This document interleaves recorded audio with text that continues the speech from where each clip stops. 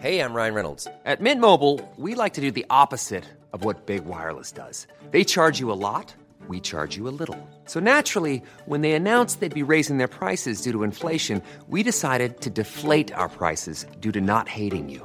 That's right. We're cutting the price of Mint Unlimited from $30 a month to just $15 a month. Give it a try at mintmobile.com/switch. $45 up front for 3 months plus taxes and fees. Promo rate for new customers for limited time. Unlimited more than 40 gigabytes per month. Slows full terms at mintmobile.com. This is Scientific American's 60-Second Tech. I'm Larry Greenmeyer. Got a minute? Facial recognition systems match a face at, for example, an airport or border crossing with a photo and identity on file.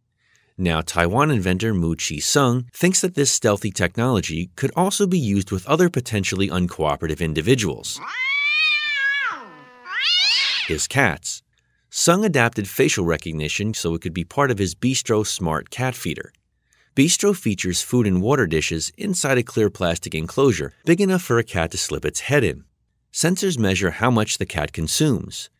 Bistro's target is multi-cat households, so a camera studies the cat's face to determine which feline is feeding. Owners can thus know whether a fat cat is pigging out, while less aggressive housemates go hungry. Sung created an Indiegogo campaign to crowdfund Bistro production, hoping to make them available starting next March.